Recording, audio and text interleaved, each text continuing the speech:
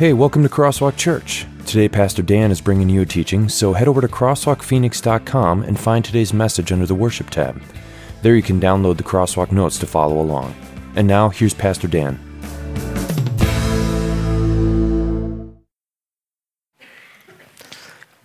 This morning, as we begin, I'm going to tell you something that's going to be very helpful for you in life. Maybe someone's never told you this before, but it's true. And that is, you cannot believe everything you read on the internet. I know you're thinking, it's written there and it's on my screen, it must be true. But it's not. And so maybe you are someone who has fallen victim to some urban legends. And you've seen these before, and maybe you don't even know for sure which of these urban legends are true and which are false. For instance, an urban legend, maybe that you've heard before, is that there are alligators in the sewers of New York City. And the story goes that these alligators were taken as pets from people when they went to Florida. They didn't want them, so they put them down their toilet or whatever it happened to be, or somehow threw them into a gutter. And now there are alligators that are a problem in New York City.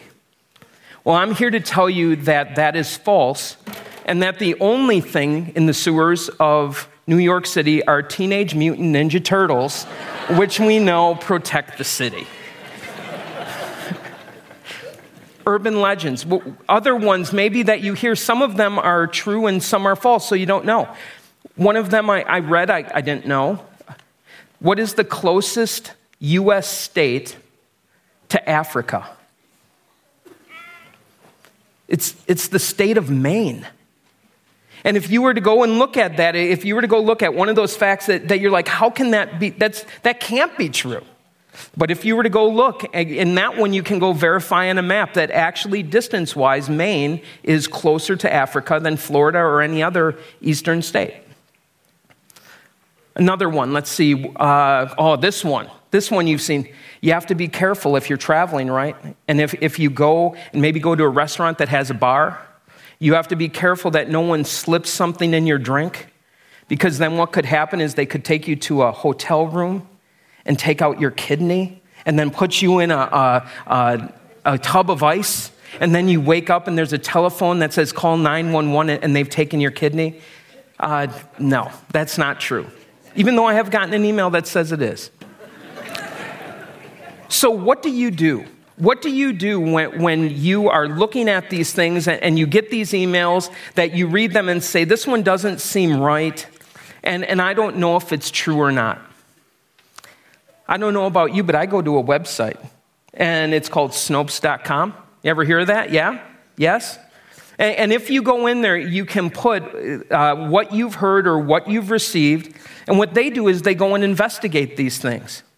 And so what they do is they will tell you if this is true or false or partly true, and they do a lot of investigating so that you don't have to.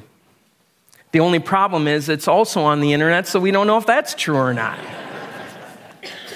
Well, today as we look at the resurrection, I decided to go to Snopes and put in, did Jesus rise from the dead?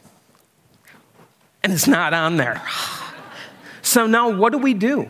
What do we do on a day like this when we come and the message is that Jesus rose from the dead? Because I guarantee you that there will be people that will tell you that is urban legend, that did not happen, that cannot happen. And there are other people who believe it completely. Well, one of the things that we can do is go to the Gospel of Luke.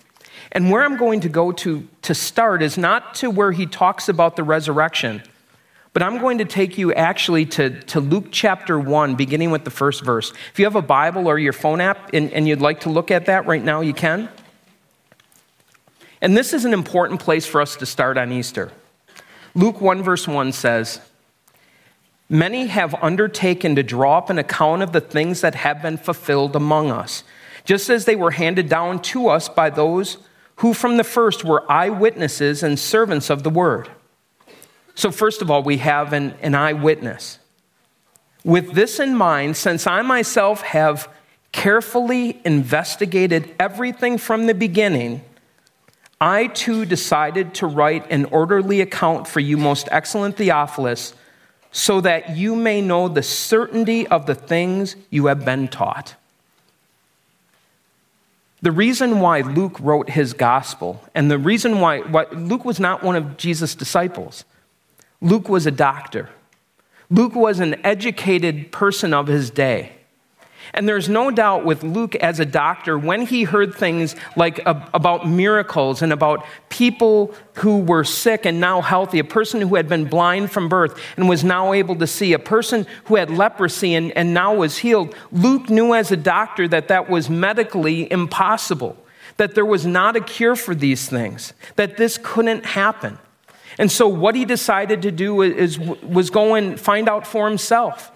And since these things had already taken place, there was only one thing he could do. And that was to go and talk to the individuals to whom these things happened, to hear their stories, to hear their accounts, and to write them down. And the conclusion that he came up with is that everything that is written in his account, in the Gospel of Luke, is true and accurate. And so today, as we go through Luke chapter 24, which is the account of the resurrection, I want you to make sure that as we're reading through it, you read through it from that point of view. That as we read through it, this is not just written by someone who believes the resurrection is true, but it's by someone who investigated it. And as we read through it, I think we'll be able to see how he did that investigation and see why we can believe that it's true. So we start in Luke chapter 24, beginning with the first verse. And it says, on the first day of the week, very early in the morning, the women took the spices they had prepared and went to the tomb.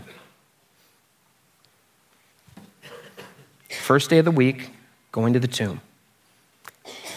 And no doubt the question, when Luke was interviewing individuals who had gone to the tomb, who were eyewitnesses of the resurrection, really the first question you ask is why, right? Why? Why in the world would you be going to the tomb in the first place? And the why in this situation is very clear. The reason why they were going to the tomb is because they expected Jesus to be dead. They expected to find his body.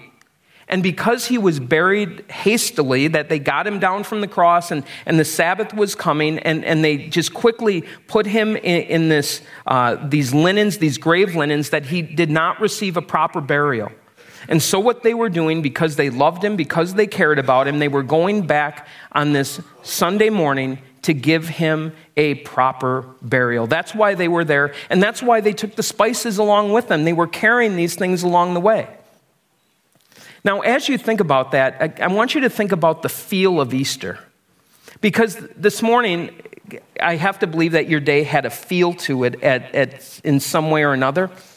I drove around it, and if you go to Cesar Chavez Park at 7 a.m., it has a feel, and the feel is almost like a crime scene. There's so much yellow tape of people reserving their areas that they want to make sure they get their spot. And so our Easter feels like a weekend. And so maybe you've seen calendars like this before. And if you look closely, what you will notice that this calendar, as you look closely, is different from maybe the one that you have on your phone. And the reason why is this calendar is written in such a way that shows Sunday as the end of the week.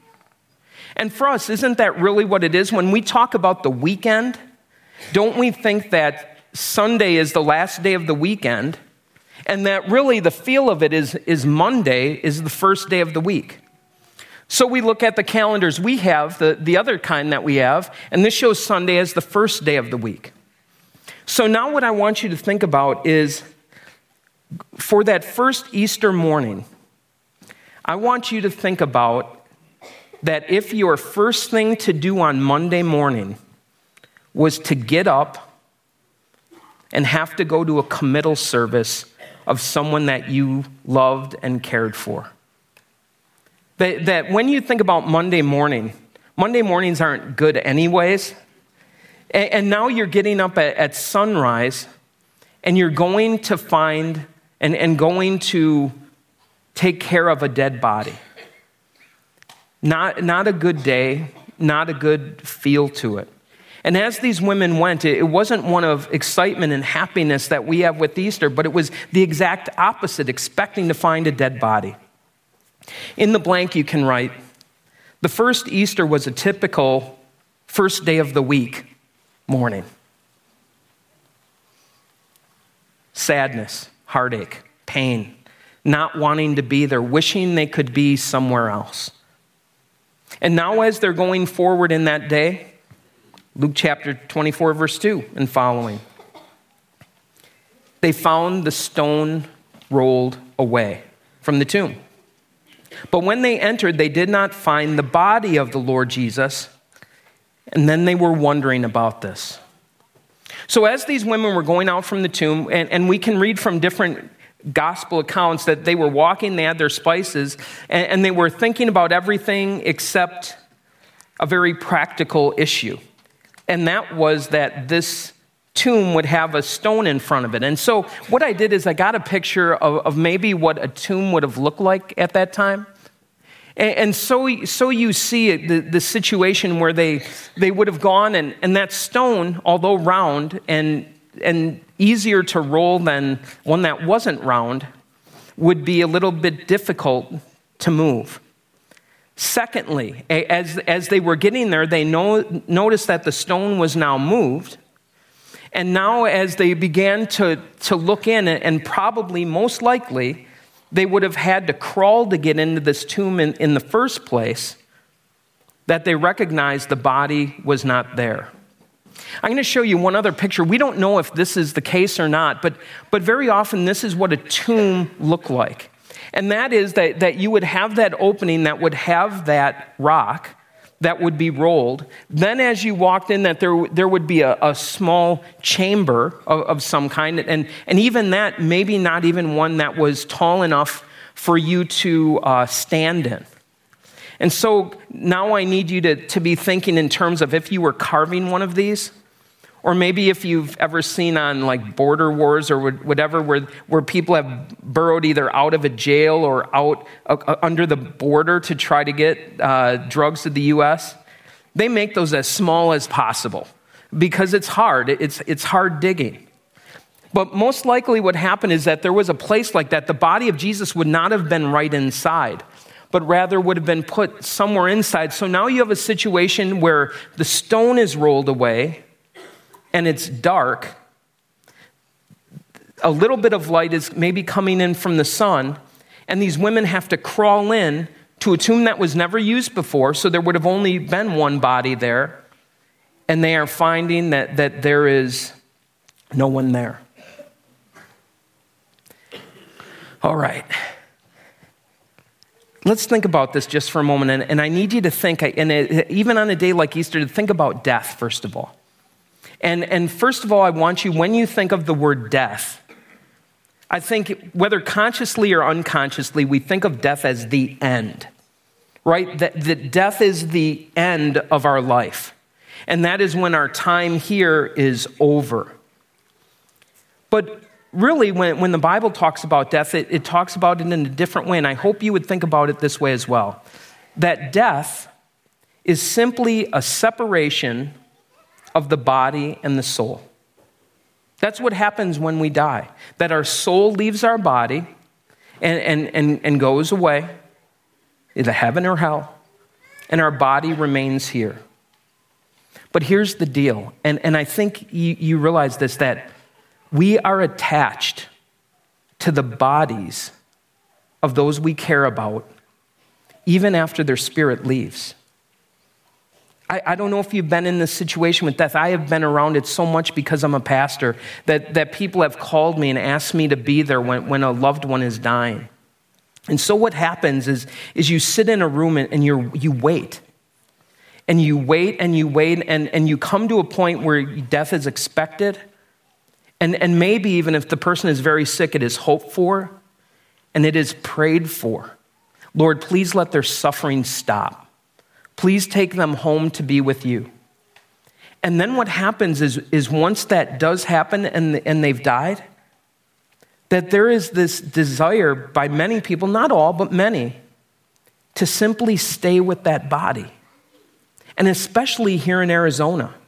Because what happens here is that very often, in every funeral I've ever done in Arizona, the body is taken and cremated. And then the ashes are whatever they do with the ashes. And so they know that when they are with that person that they love and care about, this is going to be the last time for them to say goodbye to the body that they've grown accustomed to seeing every day.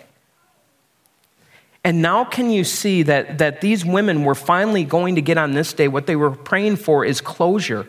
They didn't want the final memory of Jesus to be Jesus hanging on the cross. They didn't want the final memory of him just being taken down and hastily put into this tomb. But this was their opportunity to say goodbye to the body of someone that they cared about and loved very much. And that was now taken away from them. And because of that, as they saw the tomb, as they saw that the body was gone, they wondered. In the blank, you can write, a natural reaction to the body of Jesus being gone is confusion and frustration. Confusion and frustration. And I want to be clear here with what Luke is saying and Luke is not saying. Luke is not saying at this point that the women believed that Jesus was alive. He is not saying that he rose from the dead. Luke does not jump to conclusions, and these women, being honest about it, that they would say that thought never even crossed their mind. That if you were to go to a funeral home and the body of someone you cared about was not there, wouldn't you think they screwed up the paperwork? They were taken to the wrong place. They were taken to the wrong... There was a mix-up in the paperwork. Or as these women thought, maybe someone stole the body. Maybe the Roman government came back and said, you know what? We want to make sure that we take possession of this body because everything that happened. All of these thoughts are going through their mind. And their confusion and their frustration that's compounded by grief. But still at this point, not faith. We continue. Luke 24, verses 4 and 5. While they were wondering about this frustration and confusion, suddenly 2 men in clothes that gleamed like lightning stood beside them. If they weren't awake at that moment, they were after that moment. Could you imagine being home? I can imagine it. I think that's why I get freaked out by it. Just imagine that if you're in a funeral home looking for a dead body and the casket's empty and all of a sudden someone comes up behind you and says, hey, what's going on? It's like, don't do that. Don't walk up behind me like that. And so again, we looked at that funeral, that tomb chamber, the possibility. So it was tight quarters anyways. And this is Luke as well. To show his investigative bend here, notice he never says these men are angels. Never says that. And I'm wondering if perhaps when these women said they were men dressed in white, that Luke is like, you know what? I'm not going to make assumptions. Did they tell you they were angels? No. All right, then as I write this account, your eyewitness account, if they did not identify themselves as angels, even though other gospels do, that we're going to make it clear these were men in white who had something to share with you. That's right. We continue. In their fright, the women bowed down with their faces to the ground, but the men said to them, why do you look for the living among the dead? Why do you look for the living among the dead? And so we think about this question, why do you look for the living among the dead? And really a better translation of it would be, why do you look for the living one among those who are dead? And with the question, these men were actually making a proclamation. And that proclamation is, Jesus is the living one. That Jesus is not dead. Now they were putting something on the table that the women hadn't even thought of. And that is the fact that Jesus was alive. Pointing to this verse as well, Luke does not get into what it meant. Remember, he's just looking at the factual account. So I take you at this time to Revelation 1, verse 18. And here we get an idea of what this means. And this is Jesus speaking when he says, I am the living one. I am the one who is alive. I was dead, and now look, I am alive forever and ever, and I hold the keys of death and Hades. Jesus is the living one. And the implications of that? The implications of that are not only the fact that he is alive, not only that he has beaten death, but now he holds the keys as well. That death no longer holds him, and now he knows the way out for us as well. That key is one that we hold as well, the key to beat death. In the blank you can write, with their question, the men in white were actually making a statement. And that statement is, Jesus is the living one. Jesus is the living one. And I'm going to stop there just for a moment, just to pose this question. And it's the question really of the angels. Why do you look for the living among the dead? This whole idea that you're looking in the wrong place for something. And my question for you is, when you in your life are looking for God, and you're looking for Jesus, or you're looking for answers. I don't know exactly how you would phrase the question, but when you are looking for something, maybe it's just looking for something more in life. Where do you look? And I'm wondering if possibly a question you might want to consider is this, is if I'm looking for happiness, if I'm looking for contentment, if I'm looking for a way out, if I'm looking for whatever it is you're looking for, is it possible? Is it possible that you're looking in the wrong place? Is it possible that we continue to go to tombs, that we go to graves, that we go to dead ends? Can we call them that? Places where we go where we're never going to get and find what we want. That we're looking for things like those dead bodies that we think will give us some bit of closure, that will give us some type of contentment, when God offers us so much more. When he offers us also the living one, to tell us turn from those things and turn to the promises of God. To start with the truth that God is alive. He is bodily alive, that Jesus rose from the dead, but also God is alive and working in our lives as well. And to search him out. And where will we find him? Let's see where the women found him. Luke 24, verses 6 to 8. He is not here, he has risen. Literally, it means he woke up. He's not here, he woke up. Remember how he told you while he was still with you in Galilee? The Son of Man must be delivered over to the hands of sinners, be crucified, and on the third day be raised again. Then they remembered his words. See, the women were looking in the wrong place, but they should have known better. They should have known better because they had the words and promises of God, the words and promises of Christ. And on numerous times and at numerous occasions, we know they heard him. We know they heard him because when he talked about going down to Jerusalem and dying to pay for sin, that it was Peter who said, don't talk that way. Lord, never. This is not going to happen. We're going to prevent this. And that's when Jesus said, get behind me, Satan. You don't have in mind the things of God, but the things of man. That also sounds like us. We don't have in mind the things of God, but we have in mind the things of men, that we have in mind the dead bodies, the limited power, the going to find consolation in a loss rather than finding victory in Christ. And so he pointed them clearly. And my favorite words of this are the women remembered. They're like, oh my goodness.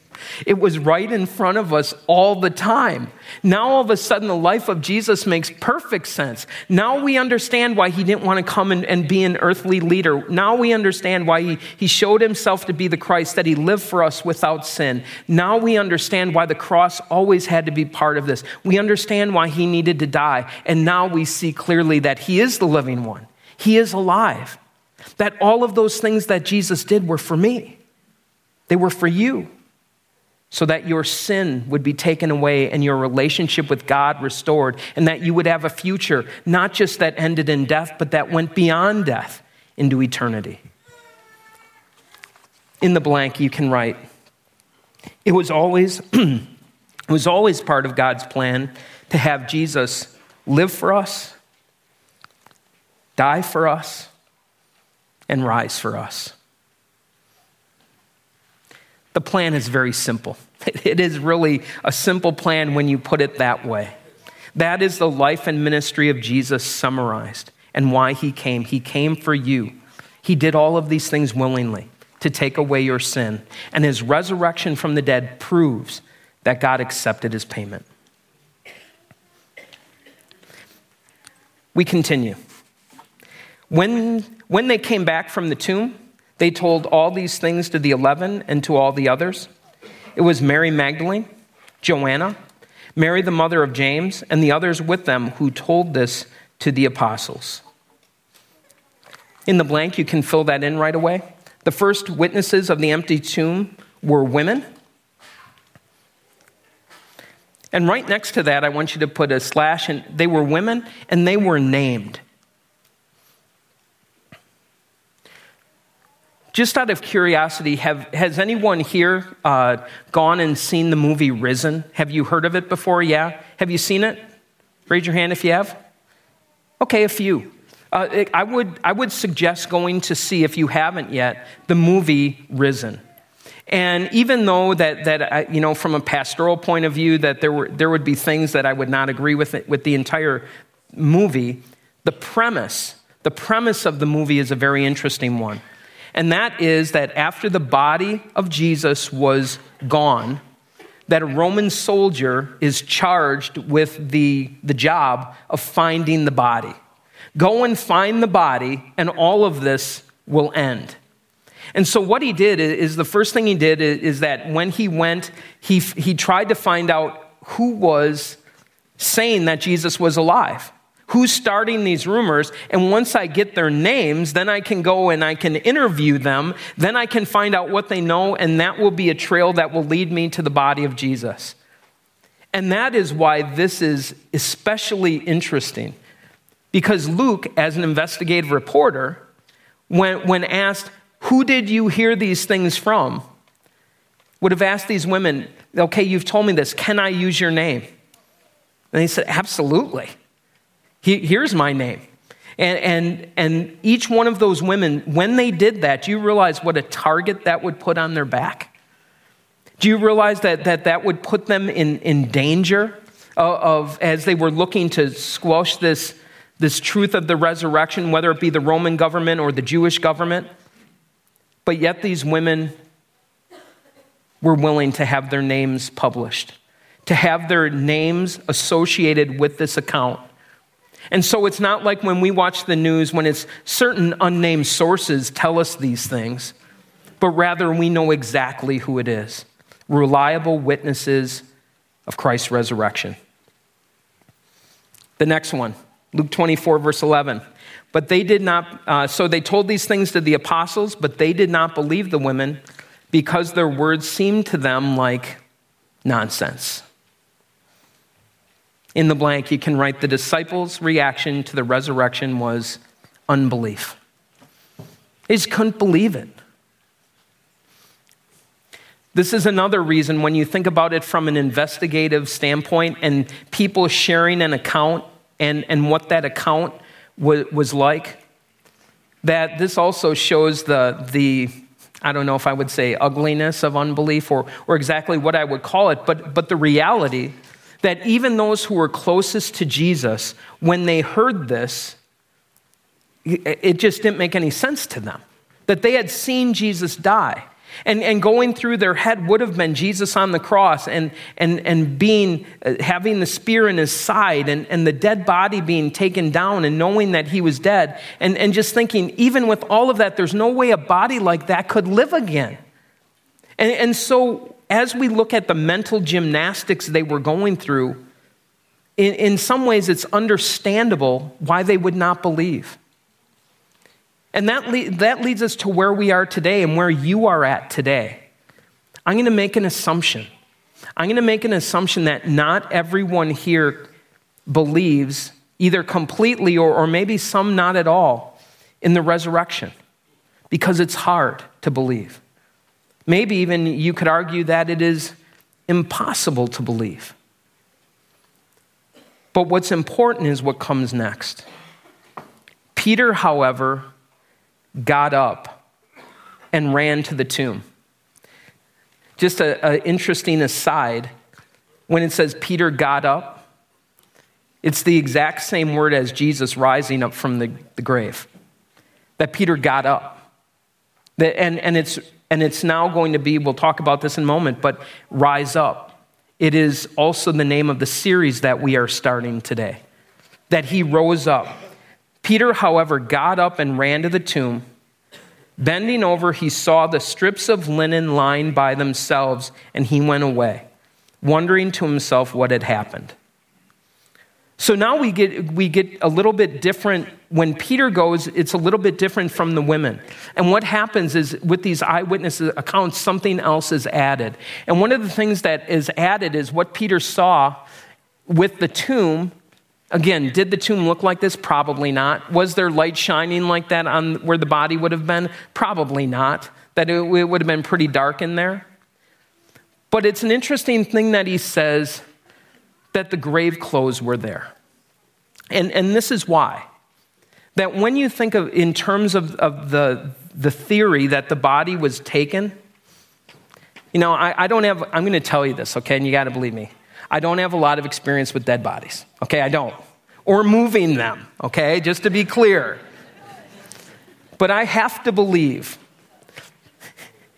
that if somebody had this as an occupation where they were going to be taking a dead body and it's wrapped up in a like a sheet and stuff like that, or maybe in a carpet or wherever it would be rolled up, that you probably would leave it in there so that when you took it wherever you were going, you could hide it and that you wouldn't get blood all over yourself. I'm just saying that that's probably the way that I would do it. And as we look at these, I remember once, Judge, the pastor said in a sermon once that he would not, anyways. But the grave clothes being there. That when Jesus got up, the grave clothes were left. There were no need for them anymore. That they weren't taken to wrap a body that was stolen. But Luke chooses to include it on purpose. Once again, strengthening the evidence that the body wasn't carried away, but the body of Jesus was reunited with his spirit, and he walked away. He walked out of that tomb. Bending over, he saw the strips of linen laying by themselves, and he went away wondering to himself what had happened. Even then, Peter is making it clear, even then I didn't know for sure that even though I had heard that he was alive and he had risen from the dead, he didn't believe it. In the blank, you can write, in reaction to the message of the resurrection, Peter rose up to check out the empty tomb. And that I would encourage you to do. Whether you are someone who believes the resurrection completely, and you have staked your eternal life on it, or someone who has questions, you owe it to yourself to get up today, to rise up today, to find out facts. And so I would encourage you to look at the end of the Gospels of Matthew and Mark and Luke and John. You owe it to yourself to read it, to at least hear what God says about the resurrection of Jesus Christ, to explore the teachings of Jesus. That if you haven't done so, that to at least read through one of the Gospels to find out exactly what it is that you don't believe, if nothing else. And then as you do, to let the evidence speak for itself. When you do, it's my prayer the Holy Spirit will work in your heart and take you where it took Peter and the Apostle Paul. In 1 Corinthians 15, verse 20. But Christ has indeed been raised from the dead, the first fruits of those who have fallen asleep. The first fruits. First fruits mean that now there's fruits, but there's going to be a second harvest. That right now is one resurrection, but there are going to be many more resurrections. It's talking about yours. The first fruits of those who have fallen asleep. The sting of death is sin. The power of sin is the law. But thanks be to God, he gives us the victory through our Lord Jesus Christ. Jesus takes the sting out of death. One day we will all face death. And it might be the death of someone we love and care about who's close to us. And as those times, as I begin to get older and older, that I realize that day is coming sooner and sooner for me. And to recognize that is something that we face. But Jesus has taken away the sting of death. The sting of death, the reason why death is so horrible is because of our sin. Understanding that the reason why we die, the soul that sins is the one that will die. That we can make that connection, whether we can articulate it or not, that when someone dies, we understand that there's a problem. That there's a law preaching whenever there's death, and it's God's law preaching. There is a problem that needs to be taken care of. But Jesus has taken away that sting. Jesus has taken away that sin. And now death, like it was for Jesus, a doorway, is now a doorway for us as well. Death is not the end. Death is the beginning of life with our God in heaven. And so today, I also hope you realize that the resurrection of Jesus, that the message for today is not the end of a series. This is the beginning of one. Our Rise Up series is not only today, but it's going to be for the next 5 weeks as well. And the reason why is we are going to see in the individuals who are eyewitnesses of the resurrection that it changed their lives forever. That they were willing even to go to the grave, even to die for what they had seen and what they believe. It's my prayer that you will rise up as well to watch and listen. In the blank, you can write, Peter considered the possibility and later the reality of the resurrection.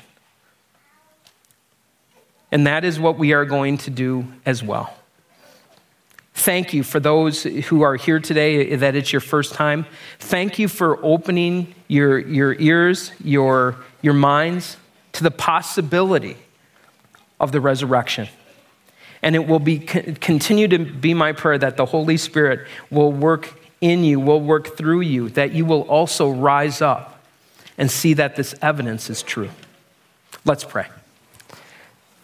Dear Lord God, thank you for Easter. As I like to say, yeah, baby, this is great.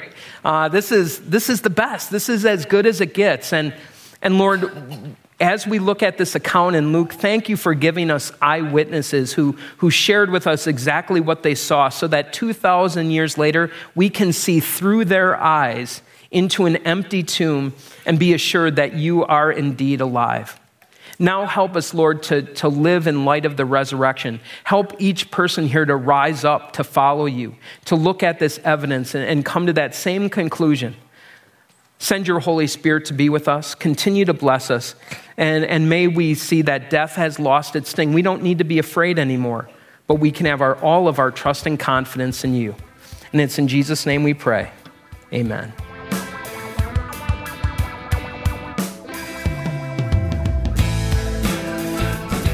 So, before we close, if you would like more information about Crosswalk or to listen to other messages, head over to crosswalkphoenix.com or come and see us. Services are held at Cesar Chavez High School at 41st Avenue and Baseline on Sundays at 9 and 11 a.m.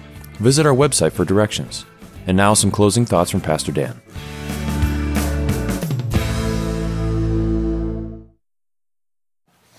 And now as you go with the Lord's blessing. The Lord bless you and keep you. The Lord make his face shine on you and be gracious to you. The Lord look on you with favor and give you his peace. Amen. We'll see you later.